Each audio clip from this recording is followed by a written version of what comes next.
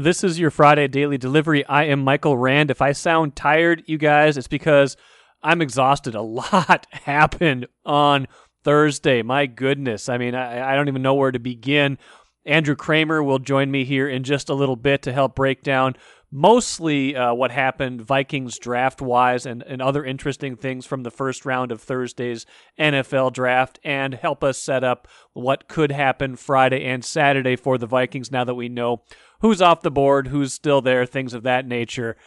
But first, what did I miss? You guys, the story of the day, you know, there was a ton that happened Thursday night, but the story of the day happened about 5 hours earlier when Adam Schefter tweeted that Aaron Rodgers is so disgruntled in Green Bay that he wants a trade, that he doesn't want to be in Green Bay anymore.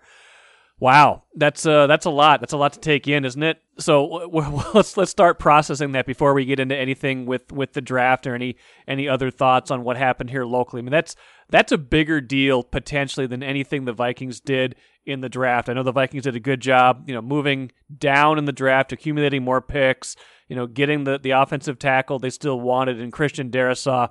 That's going to help them next year for sure, but nothing would help anybody in the NFC North, and frankly, the NFC potentially more than Aaron Rodgers being out of the division and potentially out of the conference if this really does come to a head where they feel like they need to trade him if they can't smooth things over. And oh, by the way, Green Bay drafted a cornerback in the first round on Thursday. You know, last year drafted a quarterback, the heir apparent Jordan Love, to Aaron Rodgers, which is part of the problem. Since 2012, they have not drafted an offensive skill position player in the first round other than last year when they took Jordan Love, who is a quarterback, happens to play the same position as Aaron Rodgers. So not giving him much help in the draft, at least so far.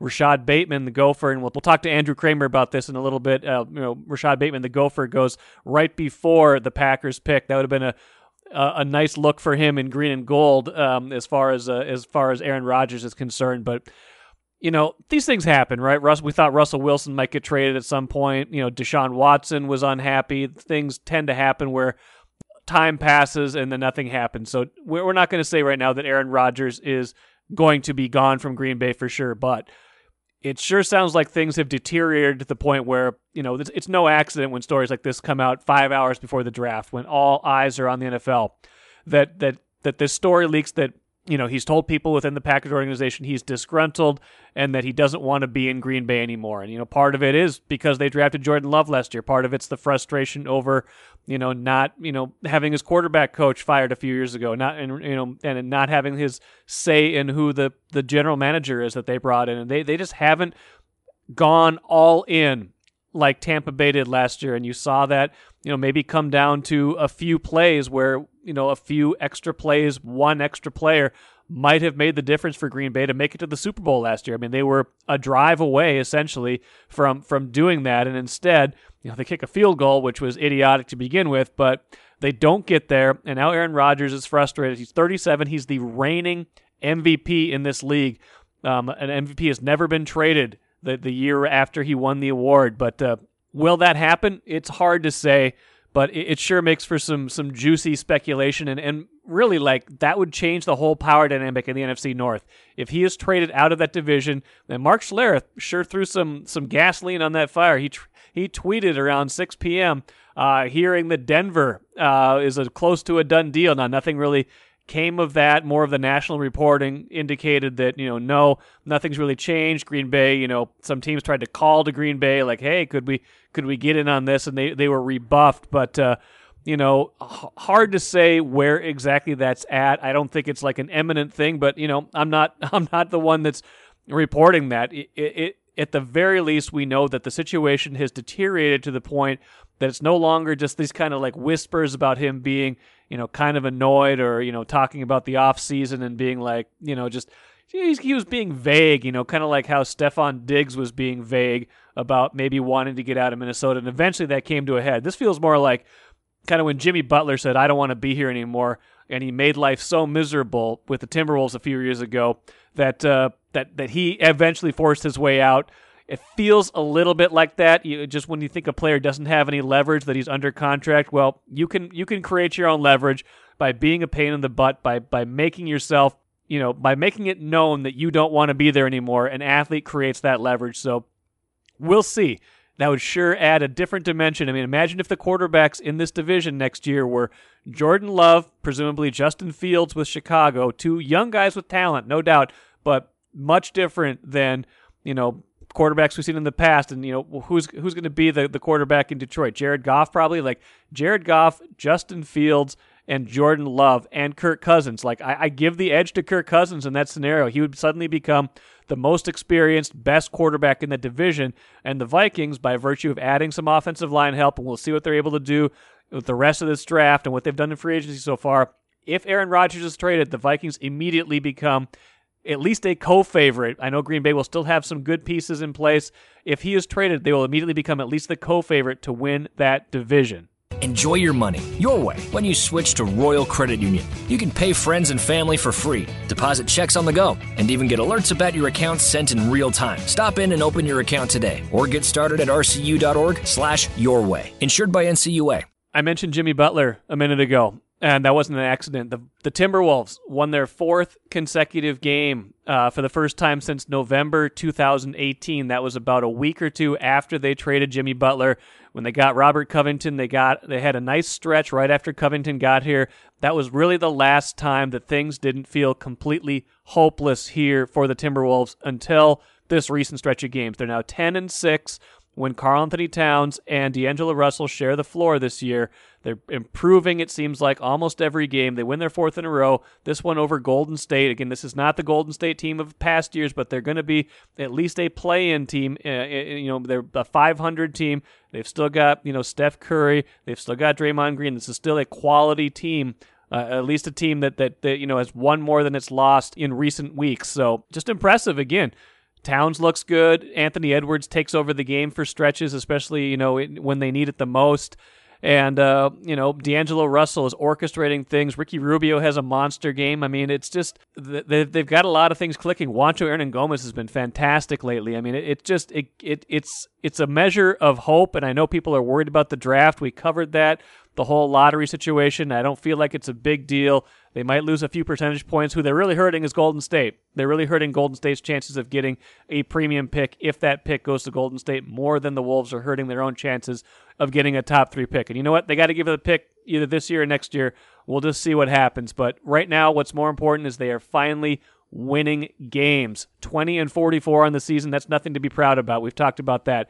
But this is a team that was 7-29 at the All-Star break. So that's 13-15 now since the break.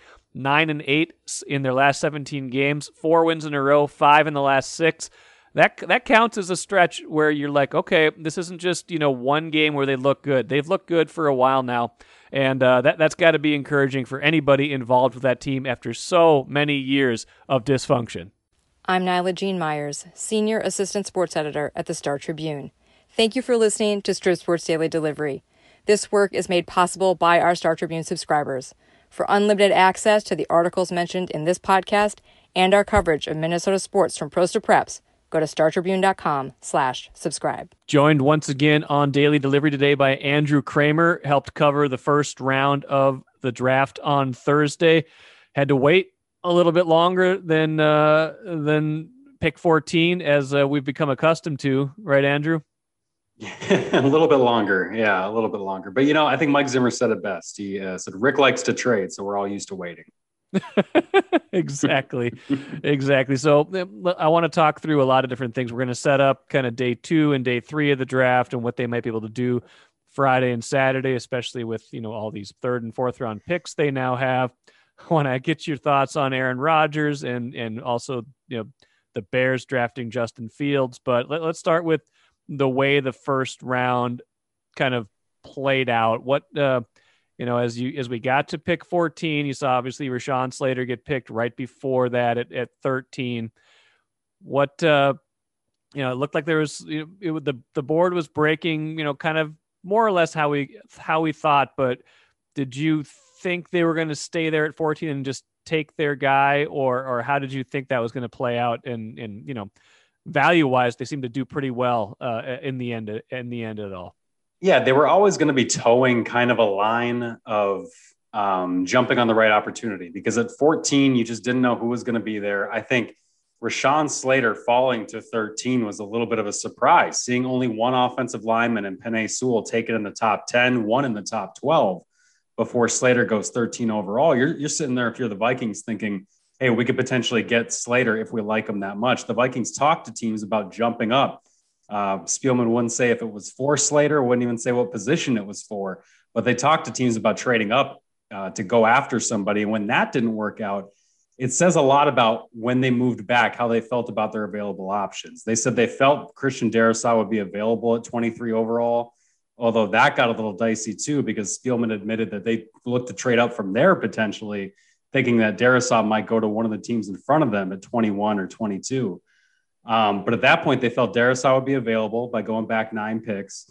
That tells you they did not feel that highly about Elijah Vera Tucker, the guard out of USC, guard tackle, because he was there. That's the guy the Jets traded up for. Vikings clearly gave up the rights to him, didn't want him, and they didn't want one of the edge rushers at 14 overall. When you looked at the guys that were still available, it was all these edge rushers. Mike Zimmer could have had the pick of the litter at that position, and clearly Rick Spielman felt that by trading back, acquiring more capital in the third rounds, you mentioned 2 extra threes they pick up. That's going to allow them to jump up in the second round to potentially get one of these edge rushers now that are still left on the board.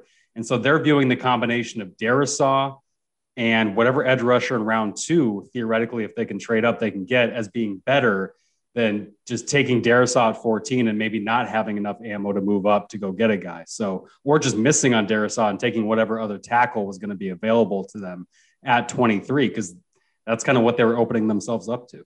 And the picks they picked up too, we should note it was the 66th and 86th pick in the third round. 66 is very near the top of that third round because it came from the Jets. That's probably their original third round pick. That's the second pick of the third round. So they're already very close to the second round from there. And we'll get into some of the values and what they might need to do. I'm going to answer a bunch of your questions here in a little bit and get into a little bit more of that. Now, as the board was falling, Justin Fields didn't get picked in the top 10, and you looked at the 3 teams that were between 10 and 14, and you're like, none of those teams need a quarterback. So until the Bears made the trade to get to 11, which was pretty obvious what was going to happen, did you have any inkling in your mind like, oh boy, are they going to have a decision to make about a quarterback? Because Fields could have been there, and as it turns out, Mac Jones also was there at 14.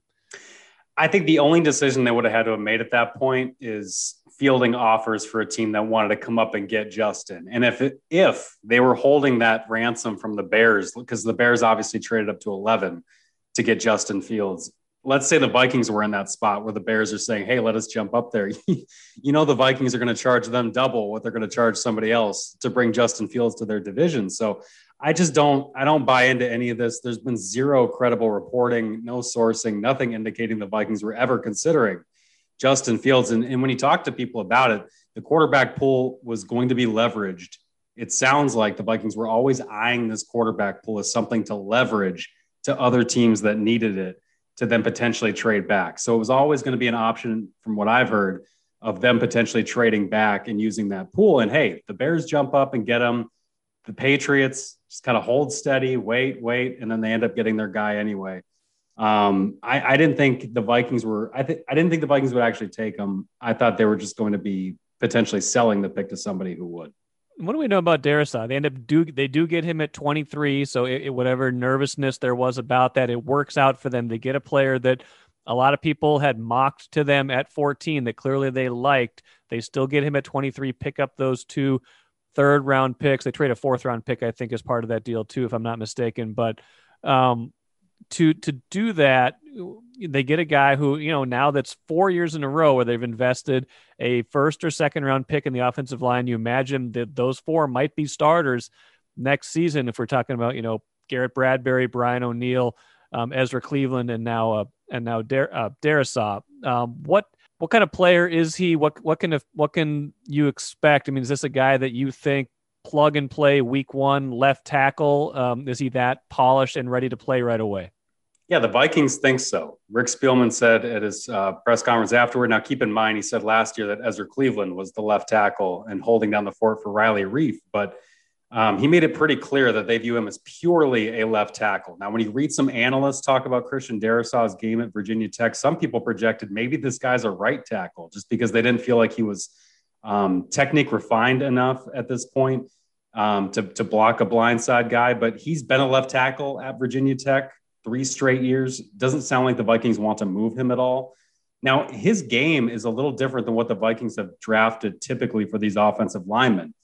Now, don't get me wrong, he's athletic, he's a little nimble, but he's not the kind of sideline to sideline lateral mover, the premier athletic tackle of the class that they were trying to get with an Ezra Cleveland, or that they were trying to get with maybe a Brian O'Neill, who kind of tested a little higher in some of the athletic things.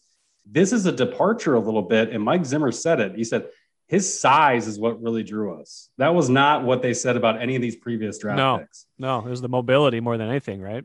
Precisely. And so they were just sick of getting pushed around, is how I read that. They're getting sick of getting up at the line of scrimmage on 4th and 1 and not being able to convert, getting up to the goal line and just trusting that, hey, maybe Dalvin Cook can outrun somebody to a pylon, because that's how they've run their goal line offense. And it's worked. Don't get me wrong. But it'd be so much nicer if you could actually move some people up front too. And I imagine that's what Mike Zimmer's thinking. And Riley Reiff was one of the best to do that for them. And then you moved on from him. So to get any of that back, they had to do that with the rookie they're going to bring in, or whatever left tackle they were going to bring in. And with Darrisaw, he's kind of known a little bit more as a road grader, somebody who can really move people in the running game. And that's not something you've heard about their previous draft picks.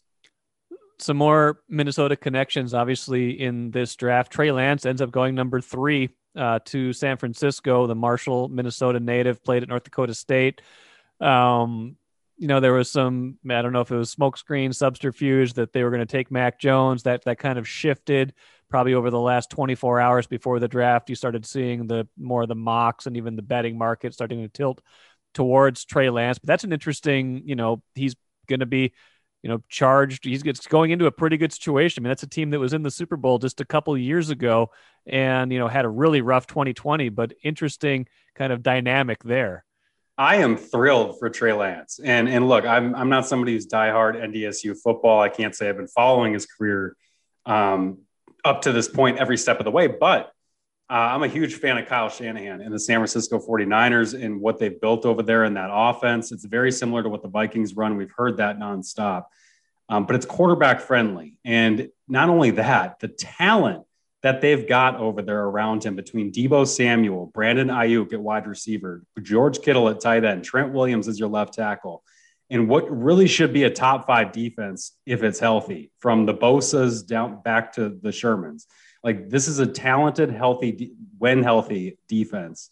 And I really think that Trey Lance is set up to succeed. This is the best landing spot for any of the rookie quarterbacks, in my opinion. And for it to go to Trey Lance, somebody who was really projected as more of like this developmental guy of like, hey, he's smart, he's got all the tools, skill sets, but it's just 13 FCS starts. Maybe we got to wait a little bit, put this kid a year or two, on the bench, let him ride the pine and learn.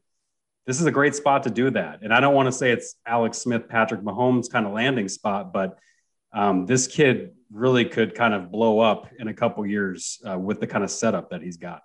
And then obviously Rashad Bateman, we were a little, wondering whether he was going to go in the first round or early in the second round. He goes to Baltimore.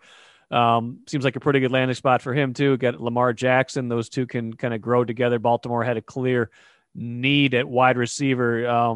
What did you make of that, that fit with Bateman in Baltimore? Yeah, I think Vikings fans should just be happy he didn't go in the division, specifically to Green Bay. Not that we don't know what's going to happen in Green Bay necessarily, but it's interesting. I think Rashad Bateman has already made He's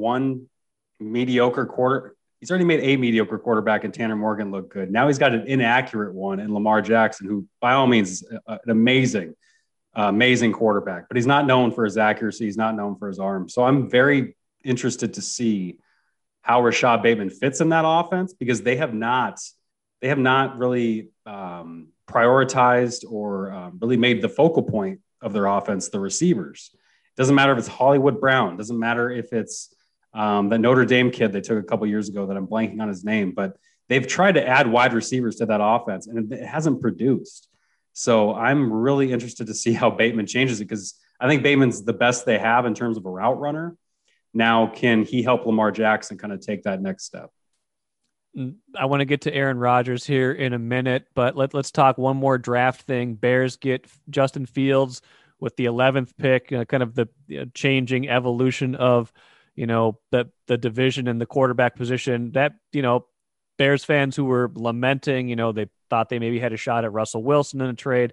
That's got to be a pretty big piece of excitement for them. I know no guarantees with a rookie quarterback, but that changes the dynamic of that team at this point.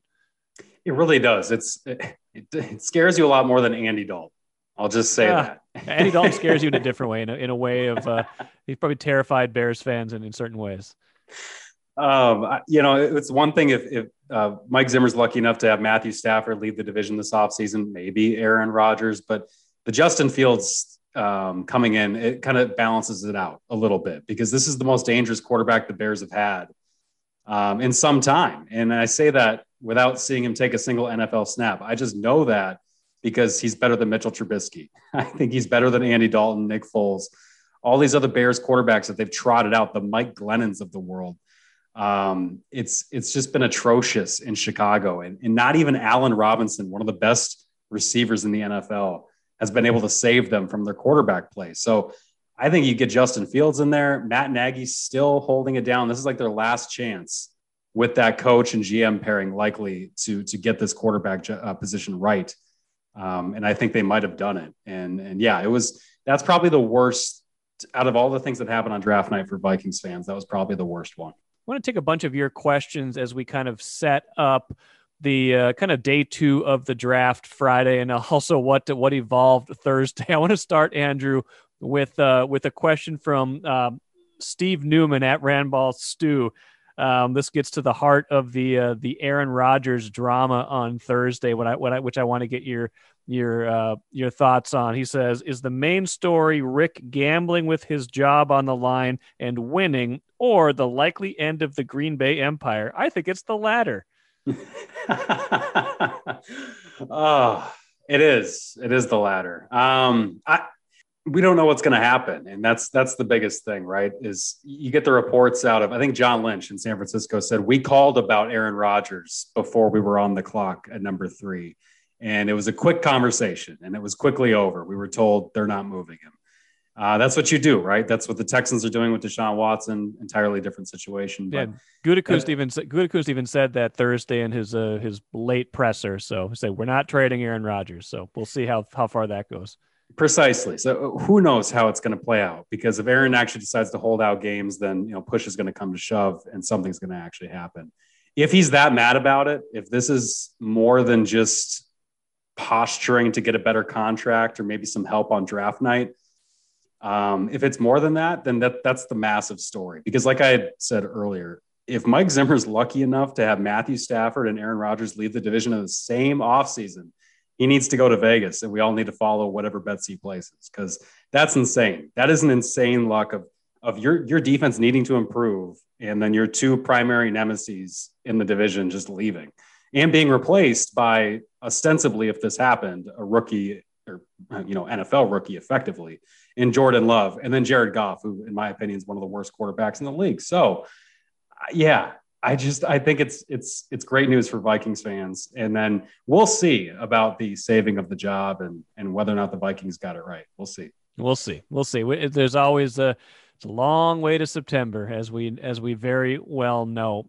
Some other good questions kind of setting up the second day here. Friday and Saturday are going to be important for the Vikings. They don't have a second round pick right now, but one of the first questions we got was JD Cameron. He's got actually a three-part question. I love three-part questions. A, what part of the second round does it make sense for them to move into? B, how much capital to make it happen? And C, your favorite targets based on positions of need for day 2. So maybe we can kind of take those in order. And part 1 and part 2 are kind of related.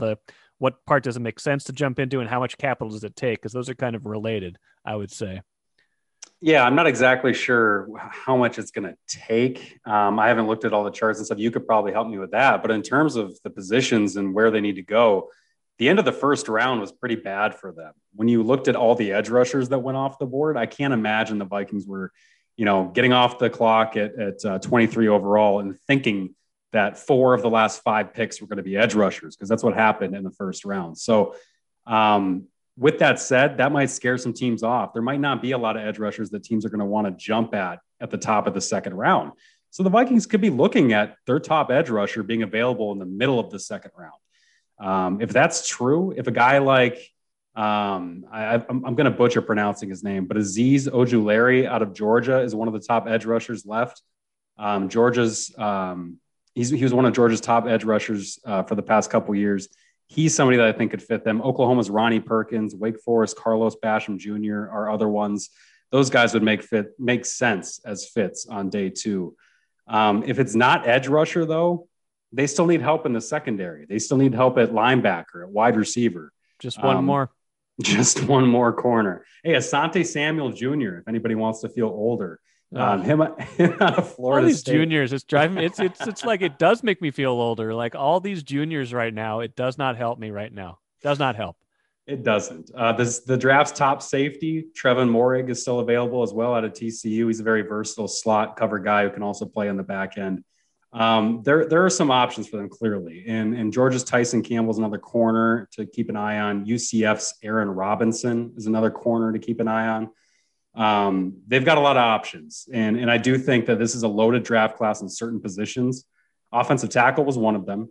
Edge rusher is another. And so with that late run in the first round, though, I just don't anticipate a lot of teams continuing that run. And maybe that allows the Vikings to only have to move up, half a round as opposed to an entire round. When they do have those 4 third-round picks now, they had 2 before the night began, then they got 2 more. With the trade down with Darrisaw. I did a little looking on, Pro Football Reference. There's a bunch of different kind of trade value charts you can look at, but Pro Football Reference has a pretty good one where just pretty clean. It's just the numerical value, the point value for each pick. A couple of them that might make sense based on what the Vikings had. Here's what I came up with. They could do, if you want to, about as aggressive as you could get if you're just trading 2 picks would be the top 2 third-round picks they have now, which is 66, the one they just got from the Jets, plus 78, which I believe is theirs originally. That could get them up about to 44, 43. So, 10 picks into the 10, 12 picks into the second round. Maybe San Francisco is a willing trade partner there. San Francisco doesn't have any third-round picks. Maybe San Francisco's looking to kind of diversify, pick up a couple of players instead of just a second-round pick, so they could get to 43 if they dealt with San Francisco, or could trade 78 and 86. 86 was the other one they got from the Jets, and that actually lines up perfectly with 54, which is what Ben Gessling, our colleague, had thought maybe that was a good trade partner for them to move up into the second round, because the Colts don't have a lot of picks.